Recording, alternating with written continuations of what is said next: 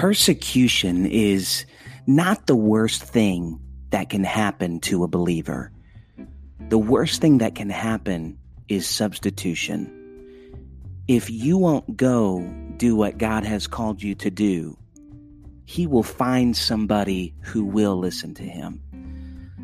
Raymond Woodward just preached our Georgia District camp meeting, and he shared this revelation with us that you have to be willing to go where God calls you to go, just like in Acts chapter 10. This made me think of my good friend, Justin Kamlick, who is the guest on the Noteworthy podcast today. There's one thing I really admire about Justin is that he's willing to go do whatever is needed. Wherever the call is at, wherever the need is at, that's where you will find Justin.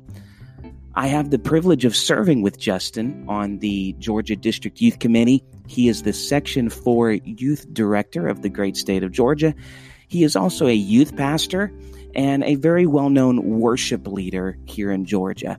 He just recorded his first single at Vanquish Studios, and he will be singing his new song, Vessel for the King, at North American Youth Congress Talent Search. He's going to be singing on Thursday night, so you don't want to miss it. I don't want to waste your time. Let's jump right into the interview with my good friend, Justin Kamlick. Let's go.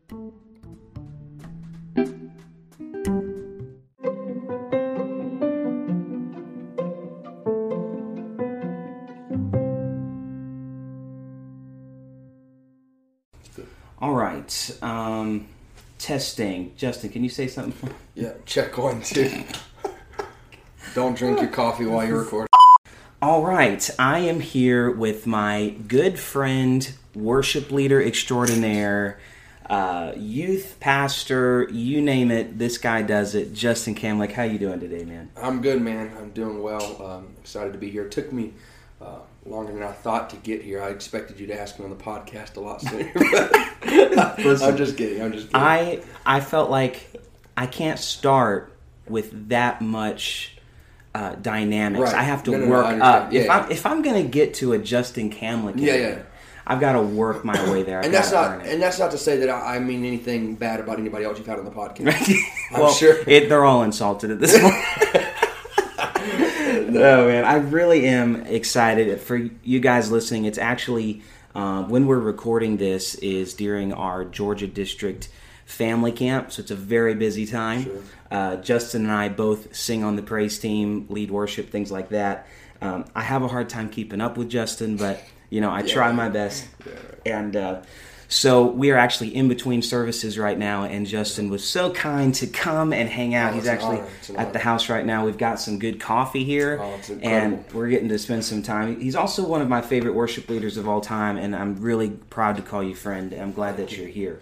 So I wanted to kind of jump in with what you're doing right now and work back, but I'm excited about some things that are happening right now. You're singing at North American Youth Congress Talent Search this year. I'm super excited about this. Sure. And tell me a little bit about the process of how that happened. When did that start, and how did you get to this point with it? Sure, it was kind of a crazy process. If you know me, I do tend to lean on the side of a procrastinator occasionally. So yeah.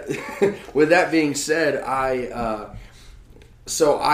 had written a song, which we're going to get into that I think a little later in the podcast. But I'd written a little song, and I just, not to get too spiritual about it, but I kind of felt like it was a God thing, really, that encouraged me. So the night before the submission was due. Sorry, the night of. Okay. The submission was due. Mm-hmm. I met up with Matthew Faircloth, and we recorded the song that I was going to submit, and we gave it to him the night of, last minute, of course. Can't do it any other way. Right, of course. And so, anyways, to say that I'm confused on the process would probably be an understatement. Mm-hmm. I just knew that I had to have it in at a certain time. I give it to him, and then what I had originally done was played the piano myself, recording the song and sent it in. And she said, the lady that was in charge of it, she said, for this to work, you have to have, if Matthew was going to play for me, he has to be in the video with you. And in the first one I submitted, really? Okay. he wasn't. So if they're not in the video, they can't be involved. If they're not in the video or in the submission, they can't be involved in it. I guess that's wise. That's wise. Yeah, yes. I can see that. Yes. Okay. So as I'm trying to submit and be a part of the process, I'm learning about the process of how to get in. So that's why the next night, I drive down. We with Matthew, we record the song, and we submit it that night. So from that point on, they take the submission, and they give it to basically like a committee. Okay. So they have these groups of worship leaders, musicians, that will, however many, several hundred people that have submitted something, they will. They'll look at all those submissions and they'll pick the top like 30 or 40 people that they think have an opportunity to be some of the finalists. Okay. So it's a lot. Yeah. So from I don't know how many actually apply or submit to it, but from that group, then they have to go and email each one of the pastors. That's why they narrow it down first. So they have to email each one of the pastors, get their permission, and then after they get their permission for the 30, then they narrow it down to the final. I believe it's 12 contestants. 12. Okay. They narrow it down to the final 12 contestants, and so it took about 3 months for them to get it, for them to finalize everything and actually. So this was all done a while back. A while back, yeah. But it took them. Let me see here. I can't recall when I had submitted it, but I think it took 2 to 3 months. When we finally did you tell anyone that you were doing that? Because I didn't know about it until like a month ago. I always felt really weird about competitive type things. I was nervous. That. You know, I felt like it kind of took me out of my worship setting type deal. And so I always felt uncomfortable. I literally had no intentions of ever. This other singer's going down. He doesn't have a chance. Yeah. So and I never was. Take this. Yeah. And that never was. I understand that though. That never was. That was never something that I really saw value in, nor I wanted to do, especially the competitive side of things. So sure. I never really had the interest in it until God had kind of given me that song, and I thought, what's an opportunity if the Lord had given this to me? What's an opportunity for me to maybe get that out? And then absolutely. And one thing that I love about the talent search is it is very worshipful. It is. Like I've never felt like, especially in 2017, I never felt like it was a competition at all. Nope. It just felt like a big worship set, yep. And then. And the thing about it is that now I believe you could win. I really do. But even if, the winning is great, but really the opportunity to worship. That's right. Yep. It's really just getting to do that, getting to be in that stadium. There's going to be 40,000 people there. Yeah. And just getting to worship in that environment. And you as a youth pastor, there's going to be students there. You're going to see their lives being impacted, and they're going to get to see you involved in that. Right. So whether you win or lose, I think you could definitely win, but either way, it's so incredible. That's what I've told people. That anything to place or to do anything at all, it would be gravy on top of the opportunity that it is just to get up there. Sure. And get to worship and have the opportunity to do something like that. So anything else is extra. It's just the opportunity that I'm really. So let's be real though, right now. Okay. All right. It's just me and you here. Just me and you. No one can hear this. Okay, nobody's here. Yeah, we'll edit this out. If you lose, you're probably never going back to NAYC. I'm going to be mad. That's a wrap. I'm never supporting that. No, for sure. No, I know it's going to be awesome, and I'm very excited about it. Now, I knew that you were an incredible singer. I've always known that ever since I've lived here in Georgia. I did not know you were such a great songwriter. I didn't know you were a songwriter at all. And I've learned over time, most good songwriters are like camouflage. You don't know that they're actually writing, because the ones that aren't good songwriters, they're like, hey, I'm a songwriter. Like they're like telling, they're like, hey, let me tell you. And especially with Rachel and I, since we've started recording, we'll have people come up I'm a pretty great songwriter. Yeah. And I'm like, want to sing something. Well, I believe it. And now I'm being facetious. Of course, I believe in them. Sure. We all have a process of crafting our skill. But most of the time, somebody that's really anointed and God's given them that gift, you don't really know they're doing it. Right. And so you've got this new song, "Vessel for the King." It's amazing. I need to hear it today. I'll show it to I you. I've heard it, but I want to hear. We're going to get into that. But tell me a little bit about writing this song. And do you have a writing process, or does it just happen for you? Tell me about how it works. Yeah, so in regards to writing, I would be the opposite. I would say I'm not a writer of songs. Okay. I have penned down a few songs, but I was, to make a long story long, I was in a conference leading worship in South Carolina, and one of the ministers there challenged me with a prayer challenge. And it was a 21-day, hour-a-day prayer challenge. Wow. So I obviously negotiated. I said, "Can I do 25 minutes a day?" Okay. It was, whoa, hold up. Too spiritual. Wow. So that's going to cut into my video game. Yeah. So where does Facebook fit in? So it was an hour-a-day, 21-day prayer challenge.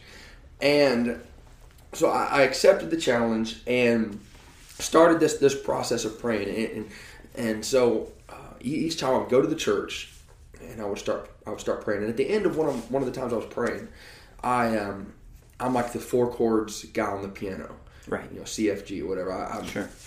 That's all I got in me, and so I got done praying, and so I went to the piano and I started to play, and I basically just started to sing a little something that was a prayer. Gotcha. And so my heart was that God would make me a vessel. Wow.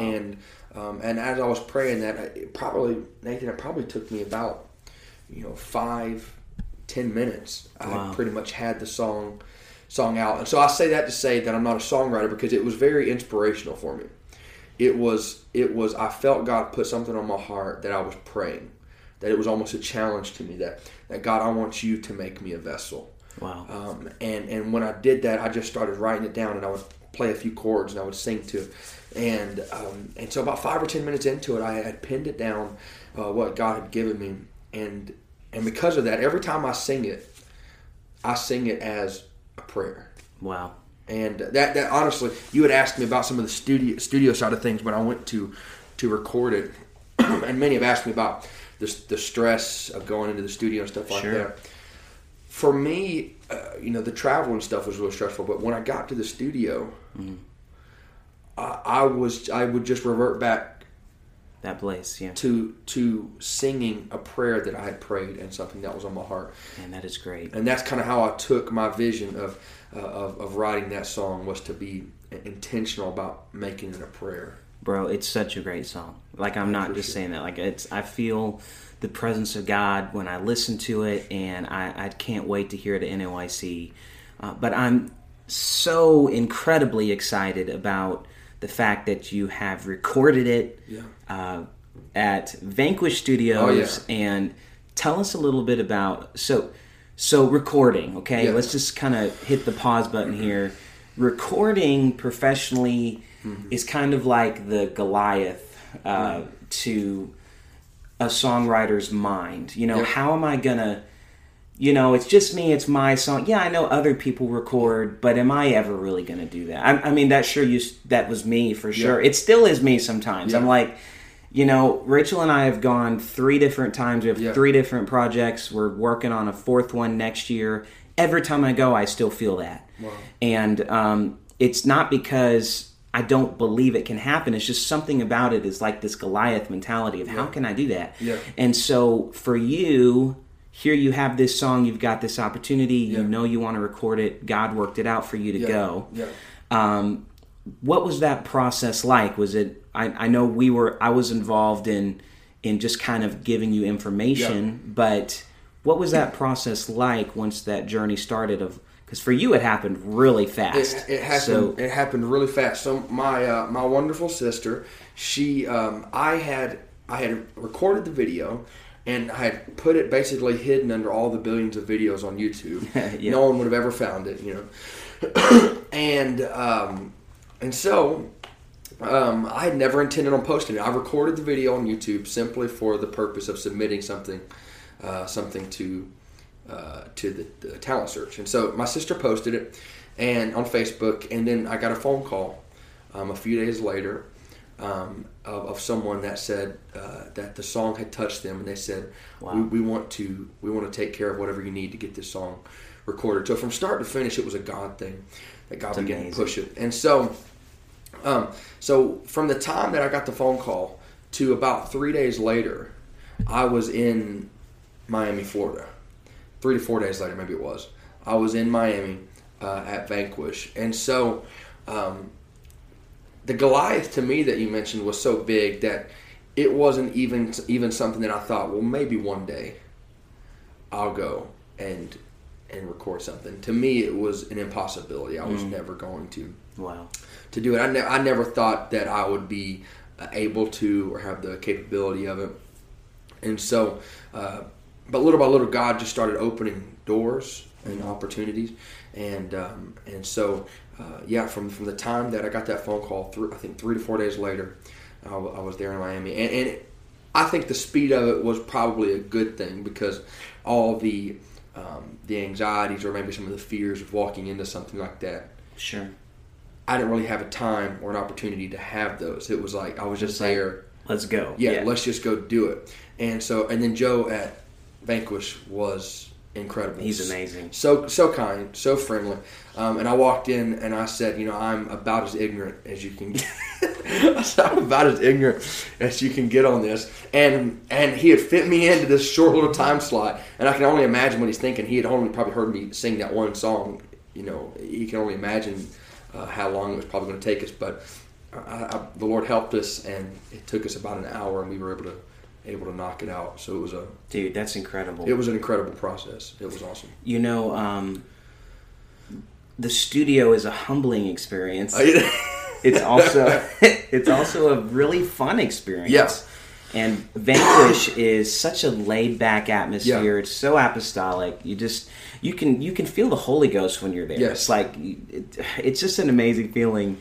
But I think my most humbling moment in the studio was when Rachel and I we covered Greater, and I know the cover, we haven't done covers since our first album, but the Lord told us, we did 5 songs, and the Lord told me each song. Wow. And so even though I had originals, I don't know why in that season there was a couple songs I needed to cover. I don't know why. Yeah. It has original songs on it. We did Great and Mighty. We ended up using like most of the first take, because take 2 and 3 wasn't really great. And we'd use take 1. But when we did Greater, if you've heard it, that's originally a Todd Delaney song, and it's all this ad-libbing. So I was used to singing in the studio at that point. It was like the 3rd day that I was in the studio, because we had 3 whole days the first time I went. And because we had musicians coming through, we had a cellist that came and played live. It was the whole process. And it hit me that, wait a second, I'm here singing Greater. There's no praise team. There's no audience. I'm not in church. And it hit me in that moment in the booth. I've got to sing this like I'm in church. Wow. I've got to sing this like there's an audience in front of me. And so that was the most intimidating moment. Yeah. It wasn't Great and Mighty or In Your Presence, When Glory Washes Glory. Those were all very natural. But for some reason, covering a song like that is like full team. Yeah. To sing to a congregation that's not there. You got to trick your mind somehow. I did.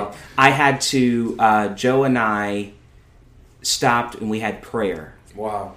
We prayed about it, and he said, sing like you're in church. And I closed my eyes, and I just pictured the congregation. Yeah. And I closed my eyes, and it literally felt like I was in a church service.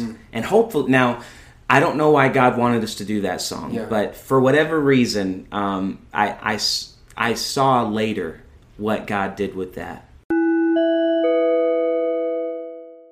Yeah. And what he used for that. But it can be a very intimidating thing. And Joe Did you have moments like that? Joe was so awesome about, number one, about recognizing the preconceived notions of a novice, especially coming into a studio. Wow. And he kind of encourages you, especially on the first takes and things like that, to make it as natural and as real and as vulnerable as you possibly can. Especially as a worship leader, you have the concept that when you go up there, I've got to make it perfect. Mm-hmm. I've got to make it perfect. And we feel like that if we don't, we're a failure. And so even though we like to think that we're so spiritual that doesn't happen, we still do that. We still get up there. Sure. And we try to make everything perfect when we sing. And we don't want any opportunity for our vulnerability, our mistakes, our humanity to be shown to people. And he knows that, and especially as a worship leader, when you're in the praise team, it's a little different because you're kind of mixed with the group, but out there by yourself. And so you walk into the studio with that same notion, as though you can't mess up. And he says, look, you've got to be as vulnerable and as real. If your voice cracks, it cracks. If you slip and fall, you slip and fall. But guess what? Ain't nobody here watching. We're going to get back up and do it again. So he did an incredible job of making you feel comfortable. That's amazing. And when you do that and you stop worrying about yourself and how you're going to do, you get to be a little more free. Yeah.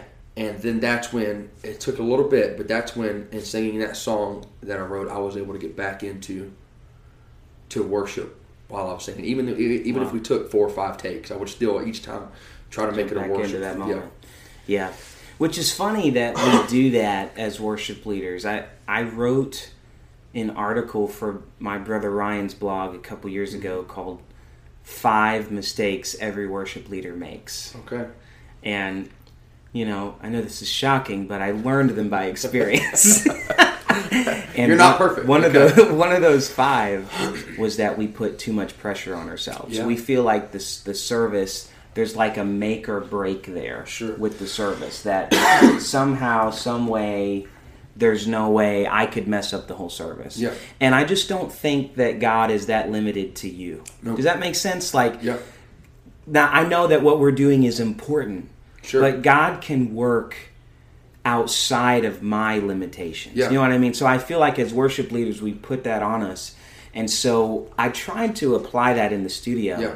This isn't make or break. No. This isn't going to destroy me or make me. Yeah. You know what I mean? This is going to be what God's going to do in this moment. That's one of the most popular, if you take one of the most popular quotes in ministry even, the idea that, that if I beat myself up for something I did that wasn't great, then in the same turn, I will take credit for something that I did that I think was great or believed to be great. Wow, that's good. And so we have to get rid of those notions of somehow I'm going to make or break something God did. Right. We essentially take our talents and we put it in His hands, and then we allow the glory and the credit to go to Him, whether we fail or succeed. Now that doesn't give us a license to go up there with no desire to be have excellence. Sure. We still try to have excellence and do it right. Right. But if we fall, because we will, we still have to say, in the good and the bad, God gets the glory either way. Right. Absolutely. Man, I feel like I could, for the sake of time, I can't. But I could talk about, we could do a whole podcast on worship leading right now. Oh yeah. But I want to shift and talk a little bit about youth ministry. Mm-hmm.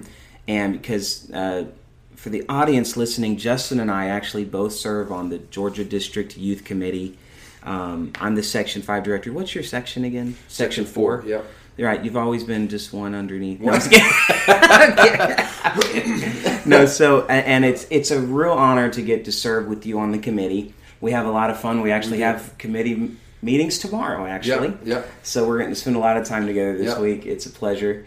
And but in youth ministry, I've always respected how you jump in with whatever's needed at youth camps. You've helped with things at youth services at my church before. You name it, you've been involved in it. And so as the podcast is growing, Yeah. I'm learning that a lot of our listeners are aspiring ministers. Yeah. They're looking for advice on, that's kind of the Goliath to them. Yeah. Like, I want to be involved in ministry, but what can I do? And so one thing that I've got some really positive feedback from is just, when did you know that God called you to ministry? Yeah. Like what? Because everybody's moment is so different. Sometimes it's not a moment. Sometimes it's many different things that lead you to that. So what was it for you, that moment in your life when you said, God's calling me to the ministry? Sure.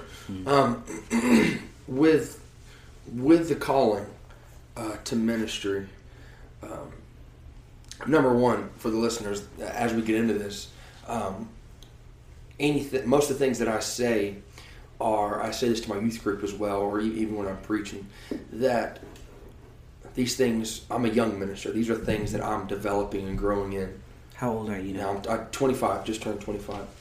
And so everything I'm doing right now is still, I guess that never ends, is still a part of my developmental process of growing and who God wants me to be. But with that being said, for a long time, I grew up in a pastor's home. I was a PK my whole life, still am. I honestly ran from the ministry. I didn't. Wow. I didn't want to receive it. I grew up. If any PKs are listening to this, probably most of you play drums. If you grew up in a pastor's home, more than likely, especially a home missions church, somebody's got to do it. Somebody's got to do it. And so I played drums, and so that became my hiding place. I would hide behind an instrument and play, and I felt the call of God on my life at youth camps at a young age. Wow. Probably anywhere from 12 to 13 that I started to begin to feel the draw of God on my life. But I refused to have any part of it. I saw oftentimes some of the struggles that my parents went through, and some of the more hard times of ministry that I had saw, and so some of that kind of pushed me away from the desire for it. Until I was about 17 or 18, I had never touched a microphone before. I had never spoke behind the pulpit or sang or anything until I was 18. Really? Okay. Yeah, never done anything. I didn't realize that.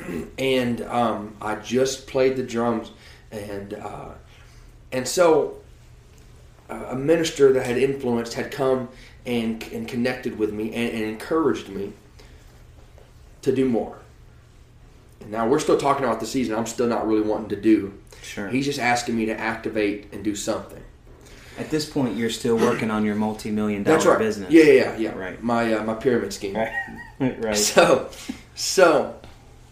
he encourages me. He says, "Look, I want you to do this." So he wants me to sing a song at church. And so I sing. A few weeks later, I sing this little song. The clouds don't separate, and the sky doesn't open up, and God's glory doesn't rain down. It's just a little song. I get off and do my thing. That's it.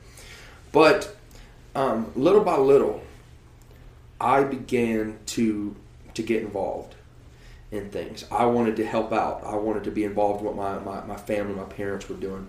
And little by little, I started to get involved. And I found out that the more I got involved, the more I wanted to be connected to what God wanted me to do and to be. Oh, wow. And I found out that that my calling began to be developed, and what I felt a call to was developed when I got involved. So for those, whoever, that are dealing with the question of what God's calling them to do or to be, if you have the preconceived notion, I believe that somehow God's just going to come and write it on the wall when you maybe haven't made any effort or been active in any part of the kingdom or been a servant or had that heart. Wow. I believe wholeheartedly that the calling and the things that we do for the ministry are going to make room for themselves. But we've got to activate and say, I'm going to do something.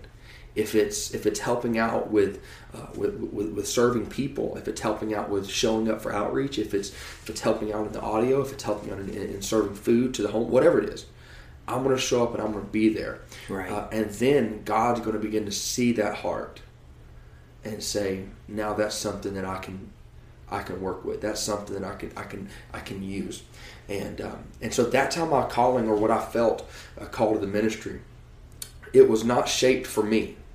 It was not shaped for me by this explosion or the heavens opening up and an angel telling me this is what I'm going to do. Right. It started out with simply being involved in something, and then God began to develop that, and I began to see doors open and opportunity open. Yeah, it's amazing how that works too, because I've had a lot of people approach me. I've had people ask, can we go get coffee, and I want to work in youth ministry, and would you tell me how that works? I mean, very sincerely, with a good heart. Sure, yeah. And I've gone to coffee with young men that feel a call, and we sat there and had the conversation, and the first thing I'll tell them is, will you feel a call to ministry? Are you teaching a Bible study? There you go. Are you involved in your local church? Yeah. It's always a big red flag for me when somebody wants to be involved at camp, but they're not involved at their local church. Wow. That's a big red flag for me. Yeah. I want to see, as a youth pastor, yeah, the students in my youth group that are used in a ministry capacity are faithful. Yeah. They're there every Sunday. They're there at prayer. They're there they're there at game night, helping clean up the pizza and put the Nintendo 64 back in the hallway, or whatever you need to do. That those kids are there doing it. And so I love that's what I love about asking that question, because everybody's experience is different. And I've often thought, what would I say if I were asked that question? And those are the questions I like the most, when I'm not sure, because you never know what the answer is going to be. And God uses everybody in a different way. Now, I have so many questions I'm not going to be able to ask you in this moment, because Justin and I have to get to a music practice tonight. So we're going to be, we're not going to say what time it is right now, but we'll be there shortly. We'll get there on time, I'm sure, maybe just a few minutes late. But there's a lot of questions I didn't get to ask, and the audience, I think, will back me up. We need to do a part 2, because I have more questions that I didn't get to ask. But I want to leave the audience with this. And what words of advice would you give to this generation about serving in ministry and living for God? What is the most effective way for them to be a world changer in the world that they live in? And again, as I said previously, this is something that I'm going to say that I'm trying to live by as well and grow in. But for those that, especially for those that have no experience or connection to ministry, maybe they're new, or they're just coming in, or maybe their parents aren't in church or had no connection to ministry, you've got to leave some of the preconceived notions that you see of ministry at the door, if you will. And I say that not saying that you can't be hopeful or excited about something, but basically, in ministry, in my short little time, I've learned that things are not going to be oftentimes the way that you planned. Right. And I was in a ministry session today with Brother Woodward, and he's incredible. He's incredible. Yeah. And he alluded to some of the things that he was called to be. He was called to preach, but before that, he wanted to be a teacher. That was his dream and his goal. Other members of his family had been, and he wanted to be a teacher. And God changed the path, and he instead of going to college to become a teacher, he went to Bible college and became a minister and a preacher. And he had all these preconceived notions about what he thought his life was going to be as a teacher. And one day, years down the road, He said this day, years on the road, he was sitting in a hotel room ministering somewhere, and it flooded over him all the places in the world that he had taught. And there in the meeting that he listed like 10 countries, not including the U.S., that he had taught in. Wow. And he felt God impress upon him, your vision was to teach maybe in a high school or to be a teacher at a college one day, but this was my vision. And look what I've done with your life. And he said, God's vision for my life was far beyond anything I ever believed for myself. And so for those that are going into ministry, starting out, and have the visions, let go of the preconceived notions because, or the idea maybe that you have for the plan, and let God begin to mold that and make that and form that, because His vision for your life is going to be a lot more impactful and a lot greater than your own vision for your life. I would say that, to make it simple, be malleable, be usable. Yeah. And let the design that you have somehow mold its way into what God is. And I talked to someone about this the other day about holiness. Mm-hmm. A lot of times, especially in our organization, we only look at holiness as the outward appearance. But really, holiness, as God's saying, be holy for I am holy. Holiness is the idea of trying to make ourselves more like Christ. Right. And that means we can't have the preconceived notions of what we think everything should be. We base our life off being like Christ. And when we do that, our ministry takes on a whole new level, because it's Him that's pulling the strings. It's Him that's pushing it. So that's what I believe is really the most effective way to fulfill that calling. That's amazing, man. Thank you for sharing that with us. And I know that our audience is going to be blessed by this interview. My only regret is I wish we had more time. On part two, there you go. We will visit what your most embarrassing moment is so far on a platform. We will also visit what your sermon preparation looks like. How do you prepare for a youth class? Things like that. And we'll do it, man. If you're ready, we'll do a part two. We'll do it. Make it happen in the near future.